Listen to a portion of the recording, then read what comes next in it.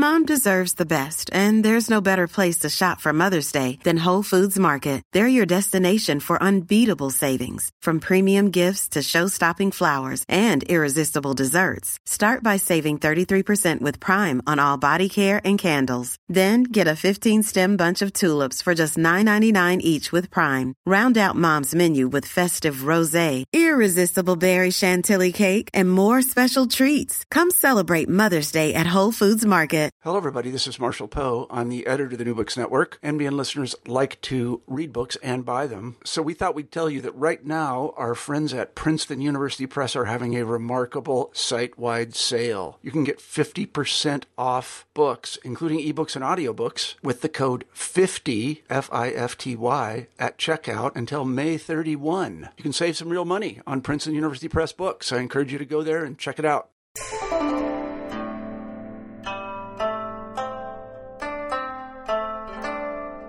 Hello, welcome to New Books in East Asia. I'm your host, Carla Nappi. I just spent a really interesting and productive hour talking with Da-Ching Yang about his recent book, Technology of Empire, Telecommunications and Japanese Expansion in Asia, 1883 to 1945. And that was published by the Harvard University Asia Center in 2010. This is a book that's not only just an incredibly rich resource for historians of modern East Asia, especially historians of Japan and historians interested in transnational history in modernity, but also potentially an incredibly interesting resource and case study for anyone interested in the history of science and especially technology in modernity, regardless of whether you have any background in history of East Asia. This work is based on an exceptionally rich body of primary sources and archival documents and leads us through a series of chapters that are just expertly woven together in making a large and I think really powerful argument about the power of telecommunications in the technology of empire, and really, I think, make the reader think very carefully about the role of techno-imperialism in the larger history of empire in East Asia and beyond. Hello, Da-Ching. Hello, Carla. We're here today to talk with Da-Ching Yang about his really wonderful recent book, Technology of Empire, Telecommunications and Japanese Expansion in Asia, 1883 to 1945. That came out in 2010 with the Harvard University Asia Center.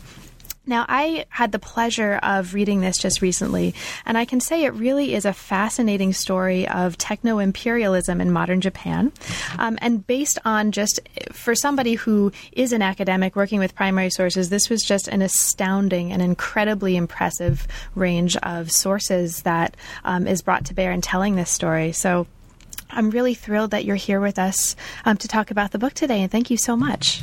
Well, thank you for saying such kind words about my book and inviting me to this forum. Oh, of course. It's my pleasure. Da-Ching, could you start us off by saying a little bit about yourself and telling us a little bit about your background?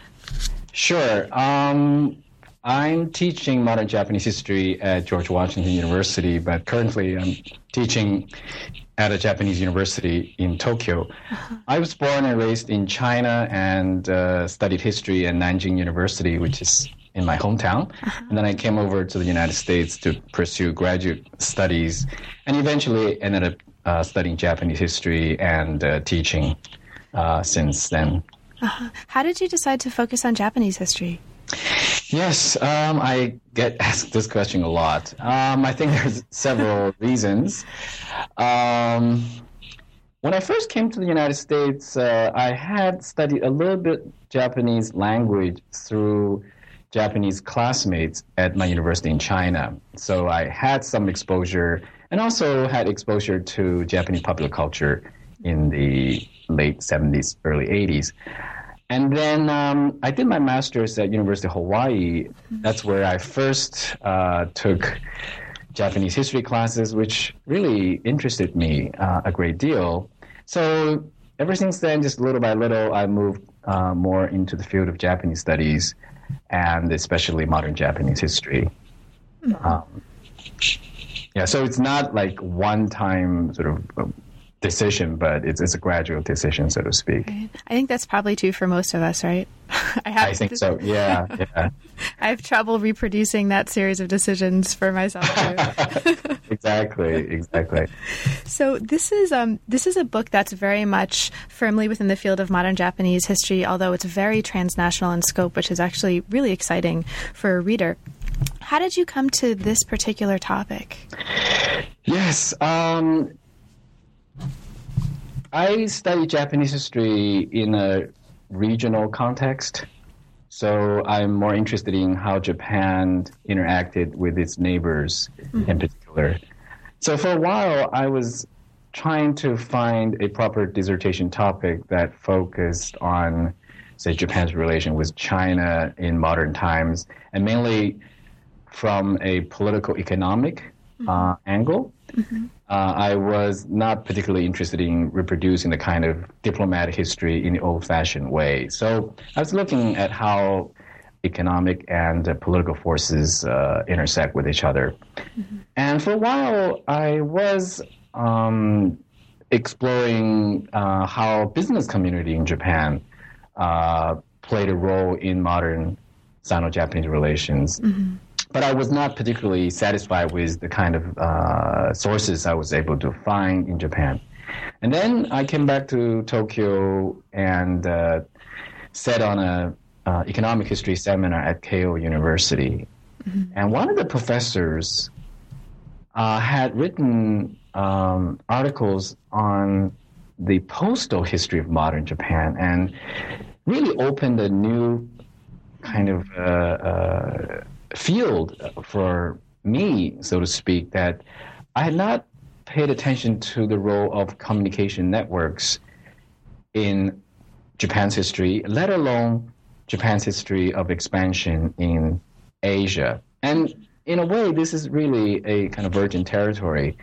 So with that sort of problematic, the Japanese call it mondai ishiki, I began exploring archive sources in Japan, and I came across a really amazing collection of government documents on Japan's telecommunication related activities on the Asian continent in the first half of the 20th century. So that really started the ball rolling, and then I combined, good first-hand sources with a question that had been with me for some time, namely how Japan managed to build an ancient Asian empire in the late 19th century, especially early 20th century, and being the only Asian country doing so.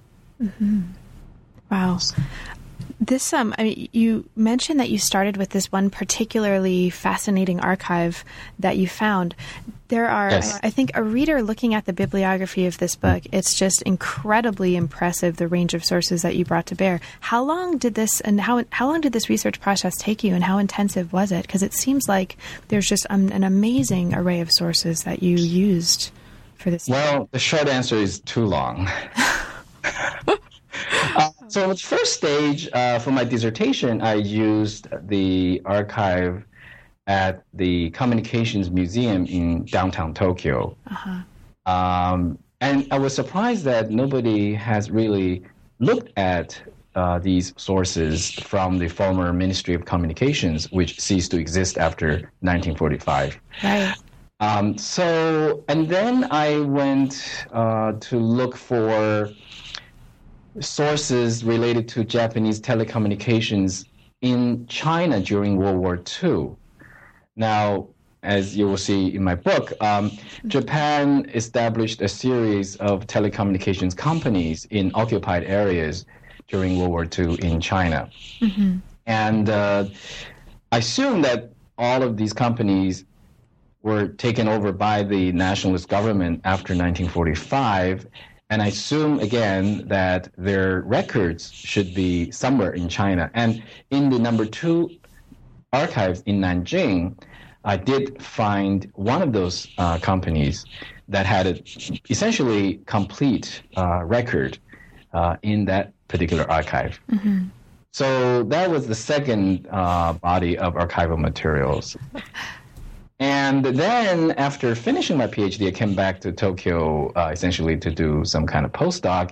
And thanks to the help of several Japanese scholars and former officials, I was able to gain access to what then was the KDD, Kokusai Denshin Denwa, so International Telephone Telecommunication Company archive. And surprisingly, this company had a good archival collection of pre-war and wartime documents. So these are the three major archival collections I used. And of course, I also made use of published sources as well as newspapers and magazines related to telecommunications. Right. Well, thank you so much. Now, moving to the book itself, the book is actually, it's a very rich book, and there's a lot going on. You've built it as a story that moves among four parts. So the first part is Genesis, then technology, control, and network. The time frame of the book, if we just look at the times that the individual chapters cover, ranges from 1853 to 1945. And what I'd like to do is sort of start getting into it by looking at one of the really interesting vignettes that you use to begin these chapters. So if we start, well, the book actually itself opens up with Emperor Hirohito's radio broadcast on the 15th of August, 1945, right? So you set this up as something that's actually quite an important set piece for the book, in that the book essentially begins and ends with Hirohito. Can you talk a little bit about this radio broadcast for listeners who might not be familiar with this aspect of modern Japanese history? Right. As we know, toward the summer of 1945, it became all apparent that Japan was losing the war. And then the early August, the United States dropped 2 atomic bombs over Japan, and the Soviet Union declared war against Japan. And the Japanese government essentially were faced with the choice whether they had to surrender unconditionally, that is to accept the Potsdam Declaration, or to fight on, which would almost definitely lead to the destruction. So the Japanese leadership decided to accept the Potsdam Declaration. But that was a very, very difficult decision for the Japanese public, as well as the diehard military to accept. So the leaders thought of this idea of having the emperor record a speech and then broadcast the speech to the entire nation, as well as the Japanese communities throughout Asia, to convince them that it is the emperor's desire to end the war, to surrender. So I use this as an example to show that communication often play a crucial role in this case, ending a war.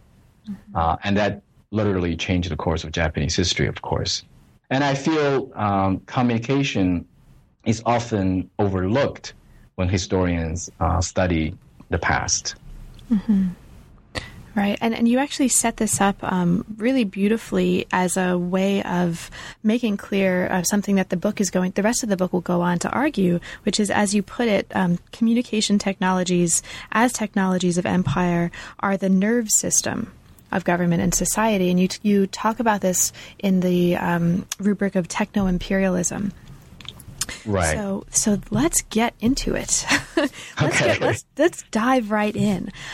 So part one, or Genesis, for listeners who may not yet have had an opportunity to read the book, this is a part of the book that sets up the early history of telecommunications in the emergence of modern Japan and its sort of nascent empire, as you put it.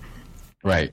Now, it opens with this set piece where Commodore Matthew Perry arrives in Edo Bay in 1854 and sort of describes the first public demonstration of a working electric telegraph. Can you describe that a little bit for us? Right. It is really interesting for any historian of modern Japan to know that, the first encounter between, Commodore Perry, the American naval commander, who quote-unquote opened Japan in 1853-54, brought with him a number of what we would call high-tech gadgets, to borrow today's terminology. And one of them was a electric telegraph. Now, the Japanese, some of them had heard about it. They read about the electric telegraph through the books they acquired from the Dutch, who were the only Westerners allowed to stay in Japan during the 250-year isolation period, known as the Tokugawa period. But for them to see an actual telegraph work was really an eye-opening experience. So I thought it was really interesting that the beginning, so to speak, of Japan's modern history also had something to do with telecommunication. Just as the end of this period of history, that is 1945, was also intrinsically linked to modern communication. Yeah. So that was the first encounter, that, so to speak. I think that works really well, and is the first of, or perhaps the second of many, many points in this book that make it, I think, a resource not just for historians of modern East Asia or modern Japan, but also for the growing body of historians interested in science and technology, and specifically as it pertains to Asian history. So, right, it's really great. Now, this set piece is actually really effective in setting up a theme that's going to recur for the rest of the book, and that certainly is introduced in this chapter, which is the tension in this, at this point, early history of telecommunications in Japan between the pursuit of autonomy and the reliance on sort of what we might call foreign technologies and peoples. Right. So can you say a little bit about that? Because you start, this chapter starts talking about submarine cables in particular in this context, and who's laying the cables, and how does that affect the story here? Right. The very first chapter more or less correspond with a period where submarine telegraphy dominated the field of telecommunications. It's roughly from the mid-19th century to the early 20th century. Submarine cables were really what some people call the Victorian internet, was really the most cutting-edge technology of its time. And it was technologically advanced and also financially very costly. So in this particular case, it was a Danish company called the Great Northern Telegraph Company that built the first submarine cables to Japan in 1871 from the Russian city of Vladivostok to Nagasaki, and then also connect Nagasaki with Shanghai. And from Vladivostok, the same company had landlines running through the Russian territory to Europe.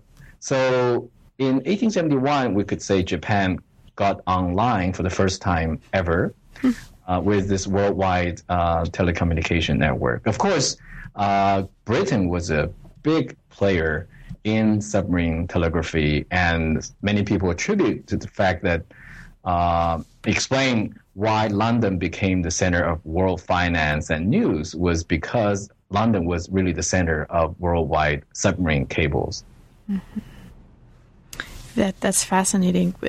Now, so as part of the story about submarine cables and this real tension between reliance on foreign technology and autonomy, this chapter goes on to talk about the transformations in Japanese telecommunications, which is a theme that just structures the entire book, with military victories over Qing China and Russia in this period. Could you talk a little bit about that? Right. Let me just start with the question about the technological autonomy. Sure. Because of the technology involved in the endeavor, the first domestic land telegraph as well as the first international telegraph communication were done by foreign engineers. Mm-hmm. But like in many other aspects of Meiji Japan, the government tried very hard to catch up by inviting foreign experts to teach in Japan. In fact, Japan had probably the world's first department of electrical engineering. And Japanese students went abroad to study. So relatively quickly, Japan managed to acquire a lot of technological know-how. So by 1895, after Japan defeated China and acquired Taiwan as the first overseas colony, the Japanese engineers were able to build its first long-distance submarine cable linking the Japanese home islands with the first overseas colony, Taiwan.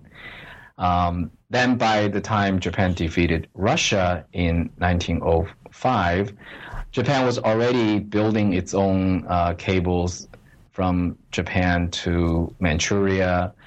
And by then, technologically, Japan had made a lot of advance in gaining this technological autonomy. But the other side of the equation is the various treaties, agreements Japan signed with companies like Great Northern that gave the Danish company a certain monopoly, because for companies to invest in telecommunication infrastructure, it was hugely costly. So they tend to ask for a certain kind of monopolistic control in order to ensure the revenue. So beside the technology, there's also this diplomatic battle, so to speak, Japan had to wage in order to gain this so-called autonomy vis-a-vis foreign influences. Mm-hmm. And this influence actually, or this tension and this effort to shirk these foreign influences actually carries us through into the next chapter. Right. Where we move from sort of a focus on submarine cables, if that was the object of the first, we move now into the emergence of wireless and vacuum tubes in early 20th century Japan. Can you talk a little bit about what's happening in that transformation? Yes. So the wireless communication was first invented at the end of 19th century and came to be really the dominant mode in military communication and increasingly an important medium for other kinds of civilian communication, and even later essentially became the same technology as radio broadcasting.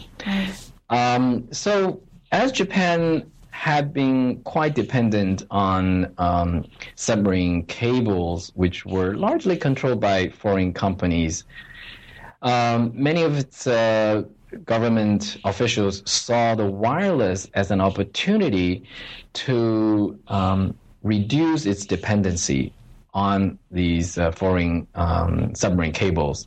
So there was a lot of excitement. And also, of course, there was the military that saw the wireless and very important technology for Navy particularly, because the ships could use wireless to stay in contact with each other or with the land, even in motion. And this is something that cannot be done with fixed cables or landlines. So the military also got very excited. But the problem is, after World War I, all the major Western countries realized this is an exciting field to get into, and they turned their attention to China, where Germany had tried to extend its influence in wireless before World War I. British had its design to sell its model of wireless to China. And the United States also was eyeing China market for wireless. And Japan was really caught in this multinational international rivalry over the wireless market in China. So that was one part of the story that I tell in Chapter 2. Right. And as part of this, what you do, I think, a really great job of focusing in on the context of Manchukuo specifically as an area where this is playing out, right? Yes, Manchuria at this time had already come under Japanese sphere of influence as a result of Japanese victory over Russia in 1905. And this is an area where the wireless actually has an interesting story because the Chinese warlord that was in control of Manchuria, the Zhang Zhuoling, was also a modernizer in wireless communication. He built a large wireless station in Shenyang, at that time known as Mukden, with the German technology and American technology. And that was really the most advanced communication center for China in the 1920s. And when Japan invaded Manchuria in 1931, this Chinese wireless facility was taken over and then turned to propagandistic use by the Japanese military. So Manchuria in this case had a very interesting role in telecommunication history. Yeah. And in raising the issue of Manchuria, you raise a concept that you call informal empire. Right, and the particular challenges of Japan dealing with informal empire in this context. Can you say a little bit about this idea of informal empire and its relevance to telecommunications as it's manifest in this context? Well, the idea of informal empire has been around for some time. For example, we have a wonderful volume published by Princeton University Press, I think in the 1980s, on the Japanese informal empire in China.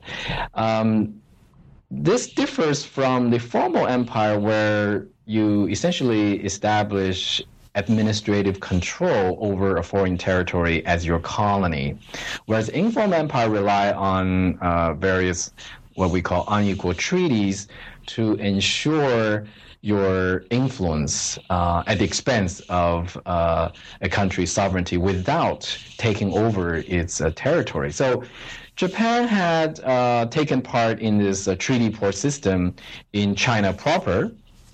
So in that sense, it was already in the informal empire system that is also enjoyed by other Western powers. But in Manchuria, Japan's influence was more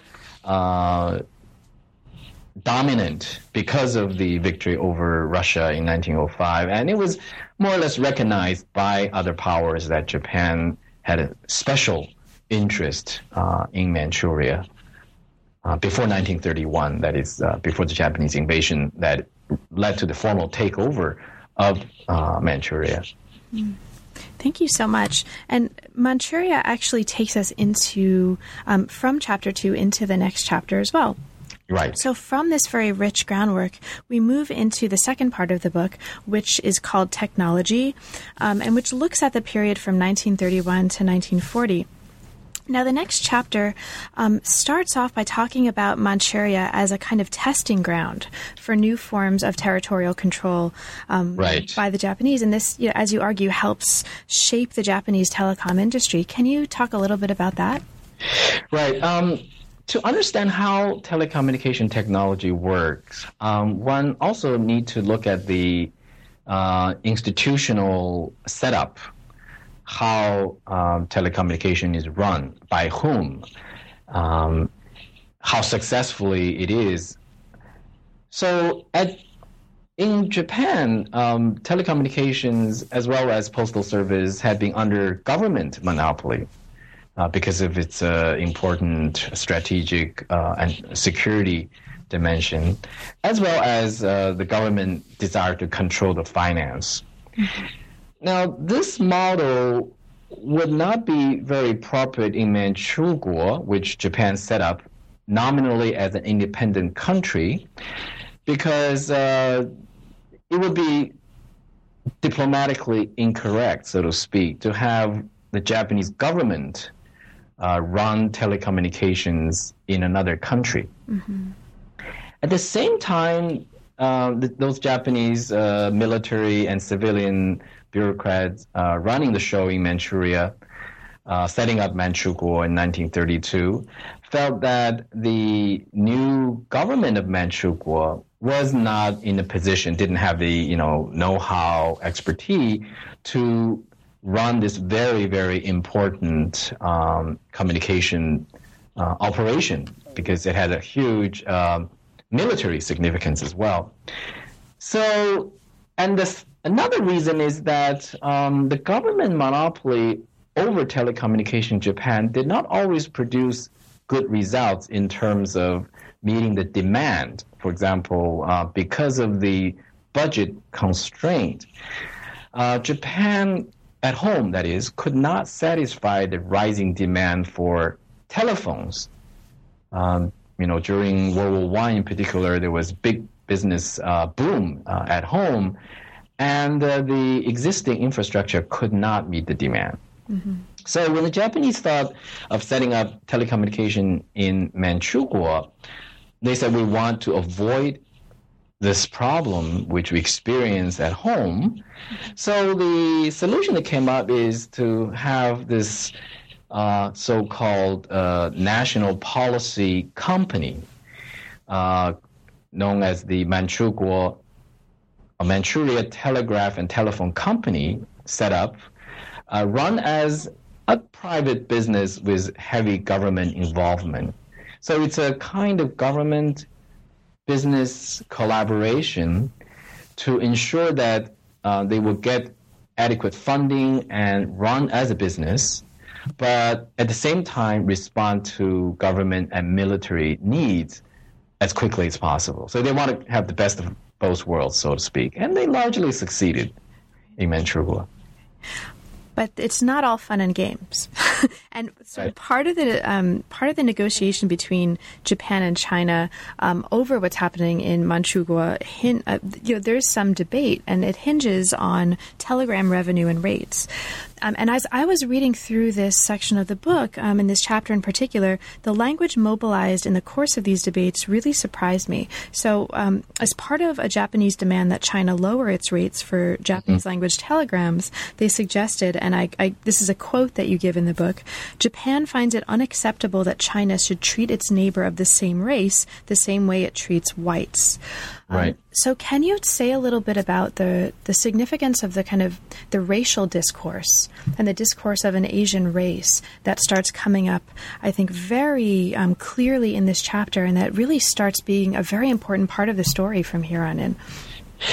Yes. As we know, in the late 19th century, leading Japanese intellectuals such as Fukuzawa Yukiji tried to play down this same race, same script idea that kind of bound Japan together with its Asian neighbors such as China and Korea. So the famous formulation was Japan should leave Asia and join Europe. Now, by 1930s, as you put it, this race discourse was re-emerging in Japan, often as a justification for various things. So in this particular case, is to lower the telegraph rates, which means that it will be cheaper to send Japanese telegrams, which will, of course, benefit Japanese customers. Of course, later this race discourse was also used to justify Japan as the leader of Asia. This became really pronounced in what is called the Greater East Asia co-prosperity sphere in the late 1930s and early 40s. Mm-hmm. That's right. And this actually continues to be a theme as we move to the next part of the book, or the next chapter of the book, but manifests itself in a kind of interesting way that leads us to a discourse on the idea of indigenous technology. Right. So to get us there, we move. If this chapter actually focused on the military, to look closely at the significance of sort of the role of the military in organizing this kind of telecom network, especially in Manchuria, the next chapter moves to a focus on civilian technical experts and setting up Japanese telecom, and in fact, argues that these civilian technical experts, these engineers, prove indispensable to the larger imperial project. Exactly. That's something I would like to bring to light. we tend to assume technical experts as essentially robots, taking orders from their superiors and have their no subjectivity or initiative. By looking at how Japan or Japanese engineers try to develop what they call Japanese technology in the 1930s, in particularly a certain long-distance telephone technology, we can see that technology is not simply a matter of hardware and tools, but also an arena where a new kind of ideology was developing. Namely, Japan now not only had rid of itself of the dependence on Western technology, but has emerged as a leader in developing its own unique technology. And that, of course, in turn would justify Japan's leadership of Asia. Mm-hmm. Otherwise, Japan, would be seen as still a dependent on new advanced technology from the West, which will, of course, undermine Japan's claim to leadership in Asia. Right. Now, what made a technology Japanese at this time? Now, this is a very interesting phenomenon, and I think it boils down to the fact that Japanese pursue certain type of technological solution that best suit Japan's needs. I think it really boils down to that. Because when we think of this particular long-distance cable telephone technology, in fact, foreign engineers in Germany and the United States were working on this pretty much the same idea. And one could even argue that the AT&T in the United States, which had its magnificent Bell Lab, had even developed this technology ahead of the Japanese. But what produced a different outcome was that Japan was desperately in need of a long-distance cable that would connect Japan with its dependency of, Manchukuo on the continent in the early 1930s. So they could immediately put this new technology to implementation. Whereas in the United States, this is still after the Great Depression, and business such as AT&T was very hesitant of making new investment. This is one. And second is this ideological dimension. Because Japan in the 1930s is increasingly trying to assert its own identity and its kind of Asian leadership role vis-a-vis the West. So this new technology gave Japan a perfect justification to make that claim that we now have this unique Japanese technology, although in reality, I think it shared many similarities with technologies then being developed in Germany and the United States. And you argue that engineers are actually crucial to this story. Yes, I think engineers have various roles in developing technology, but also kind of publicizing the technological advances Japan was making. And this has impact on policymakers.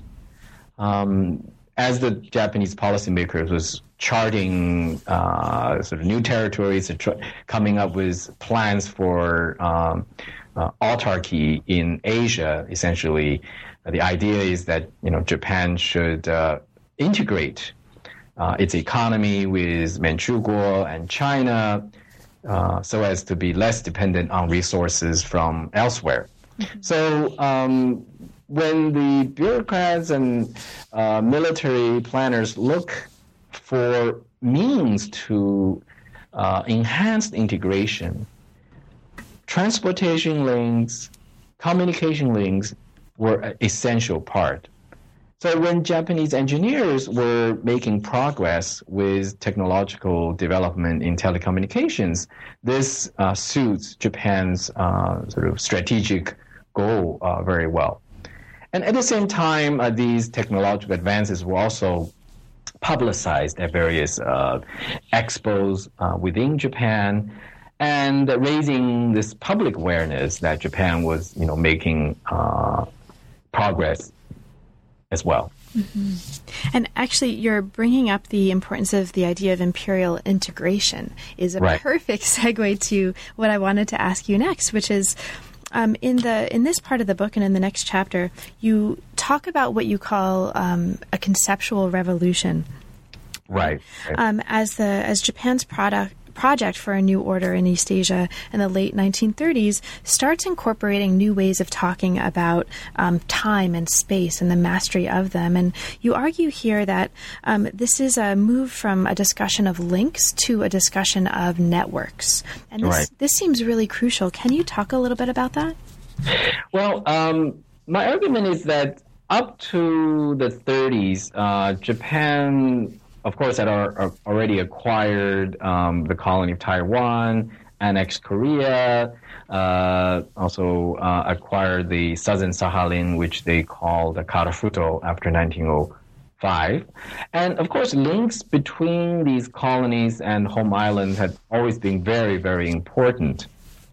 Now, in the 1930s, after Japanese occupation of Manchukuo, and after the idea of autarky began to gain influence in the government planning and policies, we're really seeing a new conceptualization of space in East Asia, with Japan at its center, but no longer emphasizing just individual links between Japan and each of the colonies, but envisioning a whole area under Japanese control and organically integrating with each other in order to prepare Japan's sort of preparation for total war, essentially.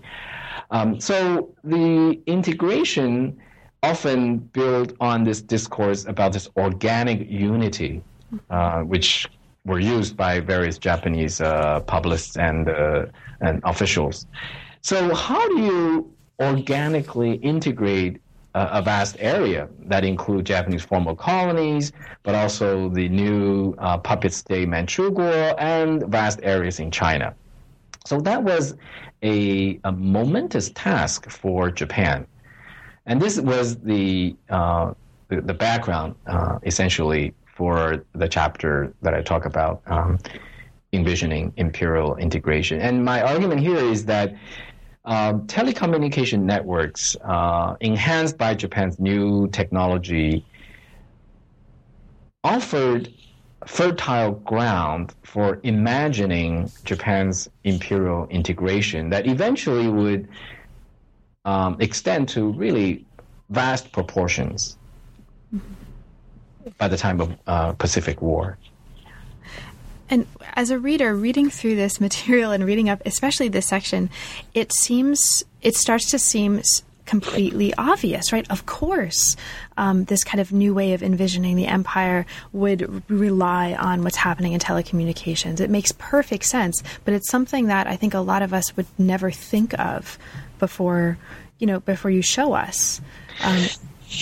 Well, yeah, to some extent it's true. I think generally speaking, historians tend to take technology as for granted. It's somehow natural, whereas as my book tried to show, really this is a field of a lot of tensions and a lot of contradictions, as well as a lot of potentials for imagination. Yeah, it's wonderful. I loved this section of the book, as hopefully is becoming clear in our discussion. But this is not the last section of the book. And so moving to the next section of the book, this, as you move from here to the rest of the story, we move from issues of integration and technology to issues of explicitly framed in terms of control.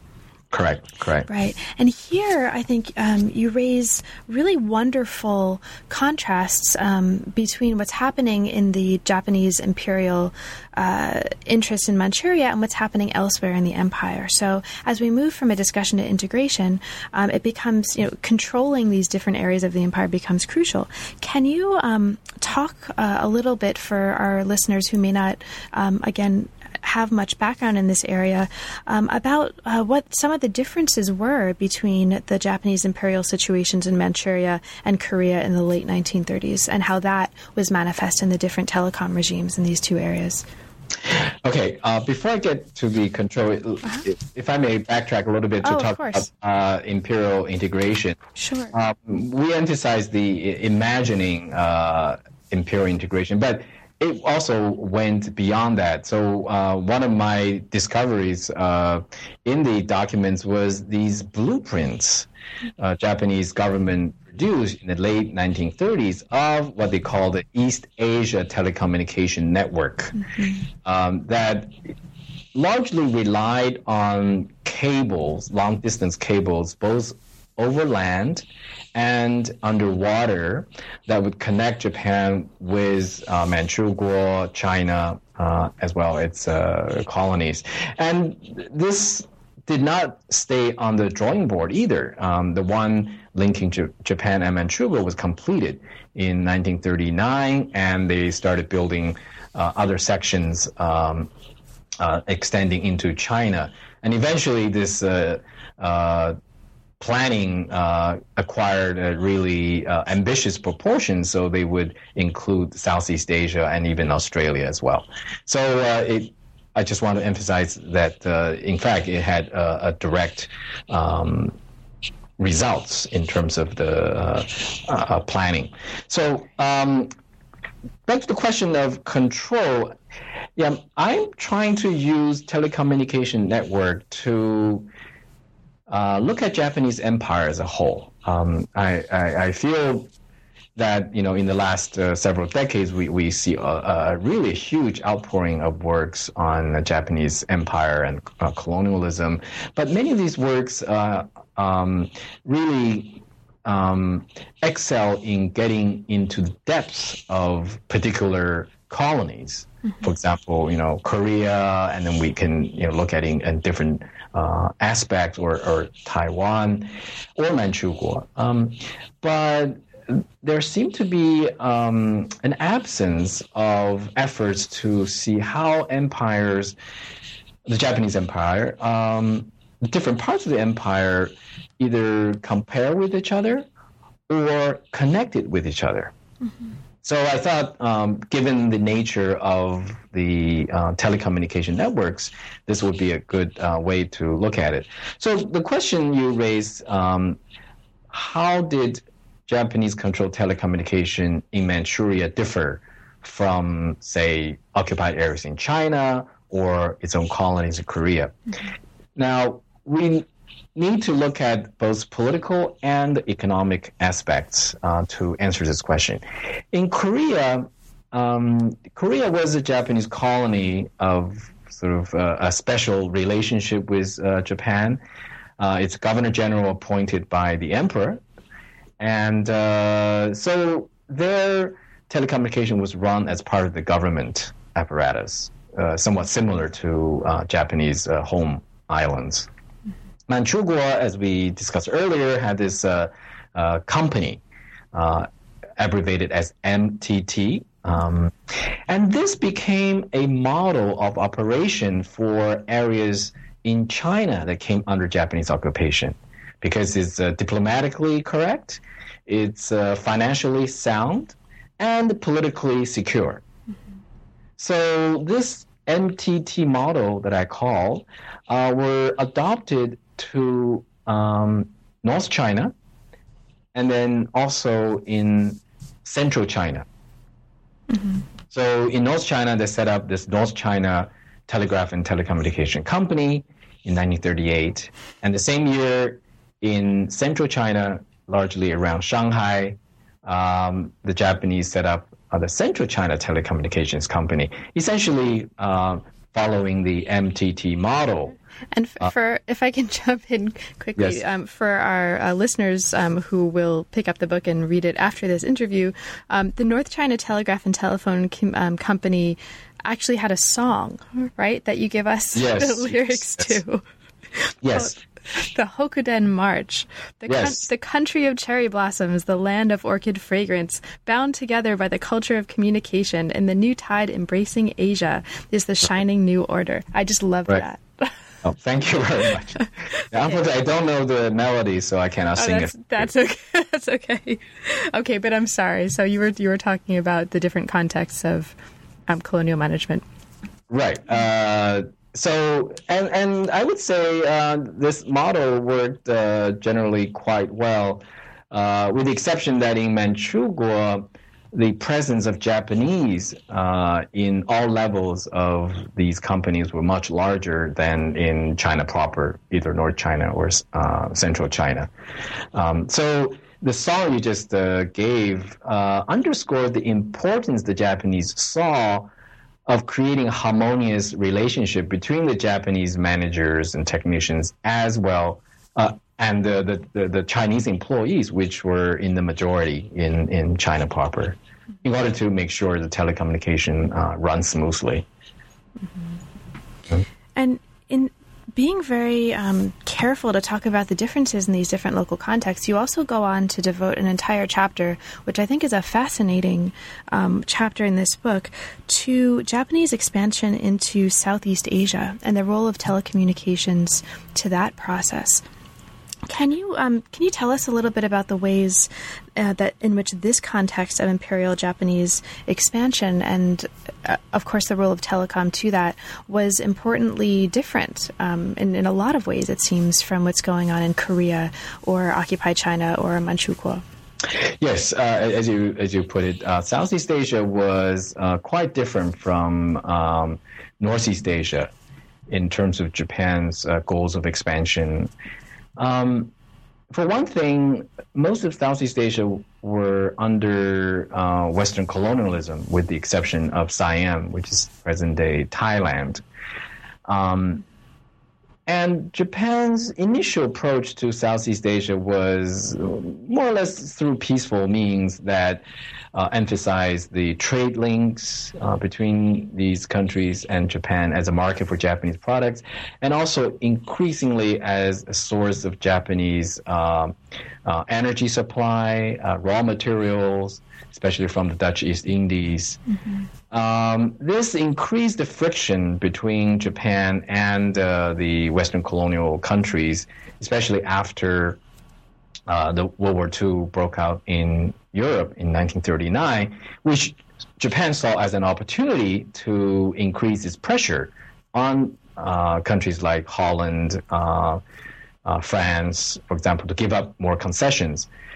And then after Pacific War broke out at the end of 1941, Japan, of course, now occupied this vast areas in island and continental Southeast Asia. And one of its needs is to build secure communication connections with Japan. Now, before Japan's occupation, these areas had many communication facilities created by the Western European countries and the United States in the Philippines, but they were orientated toward each of these home countries, so to speak. For example, the underwater cable in Southeast Asia often connect them via India and then back to England. So one of the first things Japan tried to do is to redirect these existing facilities to be used for communication with Japan, although they did not always succeed, partly because a lot of these cables were deliberately damaged by countries like Britain before they gave up these areas. So Japan faced a new challenge, establishing telecommunication network in Southeast Asia at a time when Japan was extending very, very wide, very thin, it was already suffering from shortage of material. And also Southeast Asia is a tropical climate. So many of their equipment that were working just fine in Northeast Asia were encountering problems in Southeast Asia. So in this area, they not only had technological problems, they also faced administrative problems. They had ideas of creating a similar umbrella telecommunications company to take charge of running telecommunications. But in Southeast Asia, the military had a tremendous influence. Essentially, occupied areas in Southeast Asia were run as under military occupation. So this idea of a civilian company eventually did not materialize. So compared to Northeast Asia, telecommunications in Southeast Asia were run more or less on a sort of ad hoc basis, so to speak. Mm-hmm. And you alluded in your comments just now to this kind of impending breakdown of this whole system, which is really what the next section of the book and the final section of the book brings us to. But before we get there, Right. I have to ask you about one of the most hilarious moments of the book, which is in this larger section here, which is the moment when you talk about the film Wireless Breakthrough. Right. And I have to admit, I tried to YouTube this to see if I could find. This is a hilarious story that's sort of part romance based on, espionage, made possible through telecom technology. Can you briefly talk a little bit about this fantastic sounding film? Well, I love this example because it really showed that the Japanese government bureaucrats were aware of the need to inform the general public of these wonderful technological breakthroughs, the usefulness of the wireless, but also call to the danger of Western presence in Japan, harboring espionage and this and that. So they created this film in the mid-1930s called Wireless Breakthrough, which featured a handsome communication ministry employee working with this girl, tried to kind of unearth a espionage cell that ran out of a foreign trading company. But in this same process, they showcase a wonderful mobile telephone that could be used on the train, and the wireless communication. And so I guess it's both entertaining and educational. And unfortunately, I couldn't find anything that either on YouTube or in film. But the thing is that it was also broadcasted on the radio. So if you couldn't see it in the movie theater, I assume a lot of people would turn in to hear the whole thing played out over the radio. That's right. And do you have access to a recording of this anywhere? Now, I probably should start looking. I haven't tried very hard. I don't. This is a problem with communication media, is that a lot of the things that had existed before, you don't have the proper technology to play it, even if you find it. Right. Yeah. Right. This reminds me of something about the recording of various telephone conversation during the 1936 February 26 incident in Japan. It was a failed military coup. And they found these recordings many, many years later. But you have to really go through a lot of technological processing, so to speak, to be able to listen to it. Yeah. Yeah. Well, if you ever find access to that recording and find a means to play it, do let me know. Because it's just fascinating. Okay. So moving to actually the culmination of this book and the final section of the book, you really use these two final chapters to look at the way that this monumental system starts breaking down, and you call it a nervous breakdown. Right. At the very end, toward the end, yes. Exactly, toward the end. So can you take us a little bit of the way through? What were some of the major problems that plagued the attempt to coordinate telecom across the empire, and what ultimately led to this breakdown? Well, I think the problem comes from several sources. One is the administrative contradictions within the Japanese empire. Before we talk about breakdown, in fact, I also talked about how they try to build this vast network, not only in terms of connecting wires and matching frequencies for the wireless, but also in an administrative way. Right. So this is a very important aspect of any network, so to speak. So how did they brought this together? Well, they realized that within the overall Japanese empire, in this case, I also include occupied areas in China, telecommunication were run under different agencies, some government, some these quasi-government companies, and each had its own kind of autonomy to some extent, but in order to ensure the empire-wide network would work smoothly, you need to iron out differences, standardize rates. So they convened this annual East Asia Telecommunication Forum that included all these players, plus the military, plus the Ministry of Communication from Tokyo, plus the manufacturers and construction companies, which all had a role in ensuring this network works smoothly. So the first few years, they made some progress, but as I said earlier, Korea proved a headache for many other parts of the empire because it insisted on its unique status within the Japanese empire. And it was very unwilling to give up its autonomy to, ensure that the overall network would work more efficiently. So we have this contradiction that telecommunication networks are supposed to integrate, right, to make things, unify, integrate, work organically.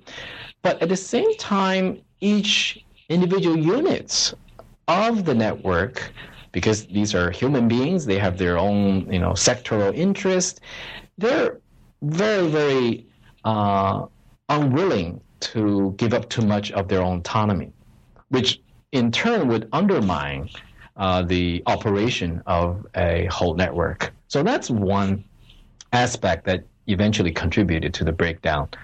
The second is the technological, and this became particularly obvious as Japan was losing its initiative in the war after 1943.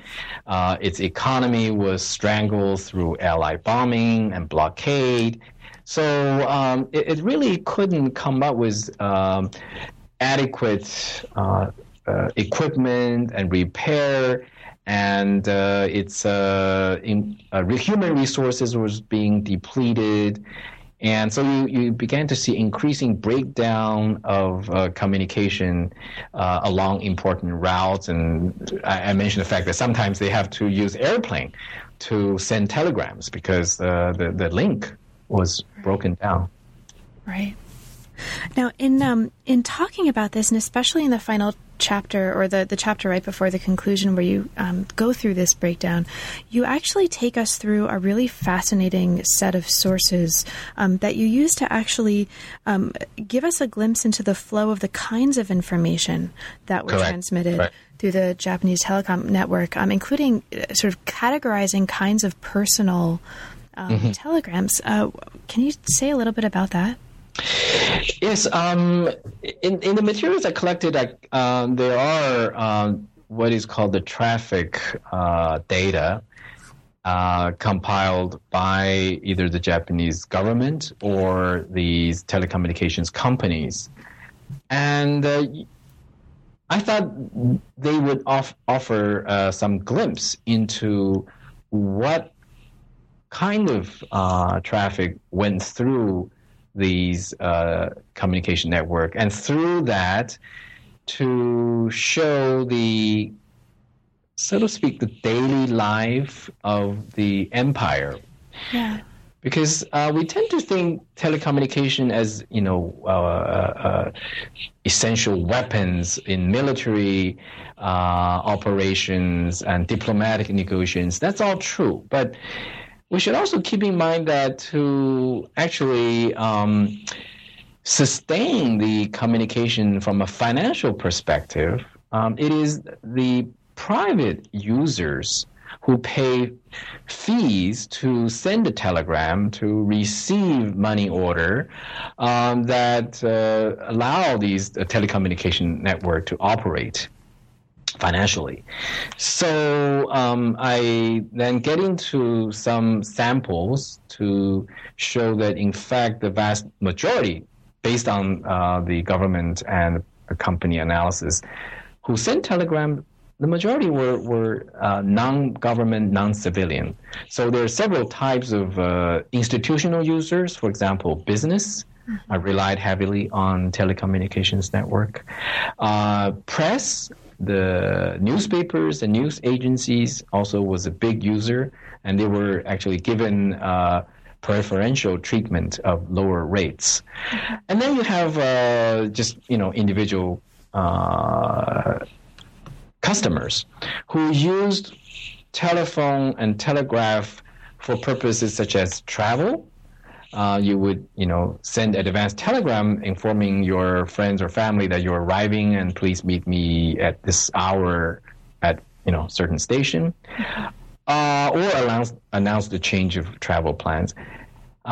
Send greetings.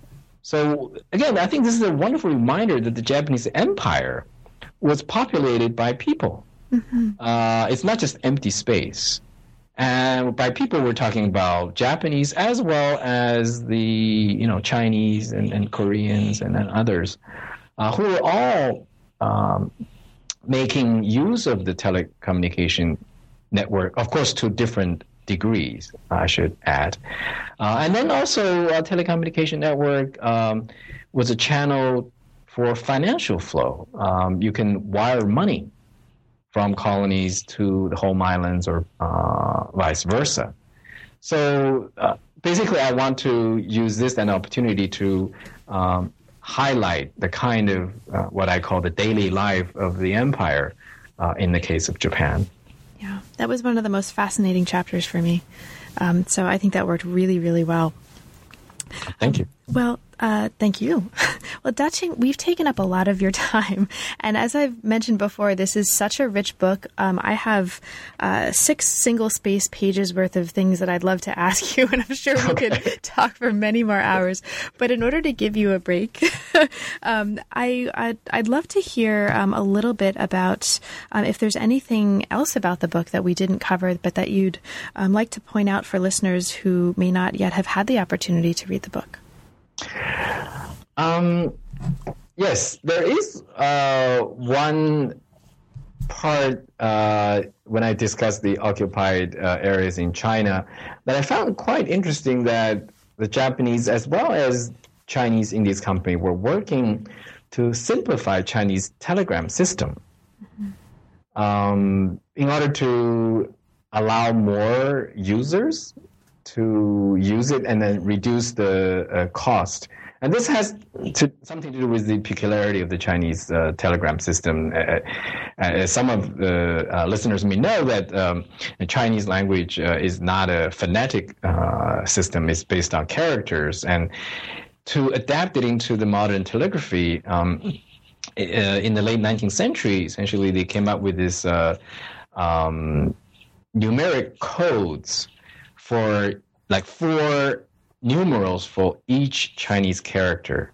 And of course, then each numeral had its corresponding Morse codes, and through that you can send through the telegraph. And that made it quite cumbersome and costly to send a Chinese telegram. And that was often cited as one of the reasons why telegraphy was not as developed in China, among many other reasons. So when Japan started these telecommunication companies in China, they were interested in increasing the revenue, which means they would like more people use it.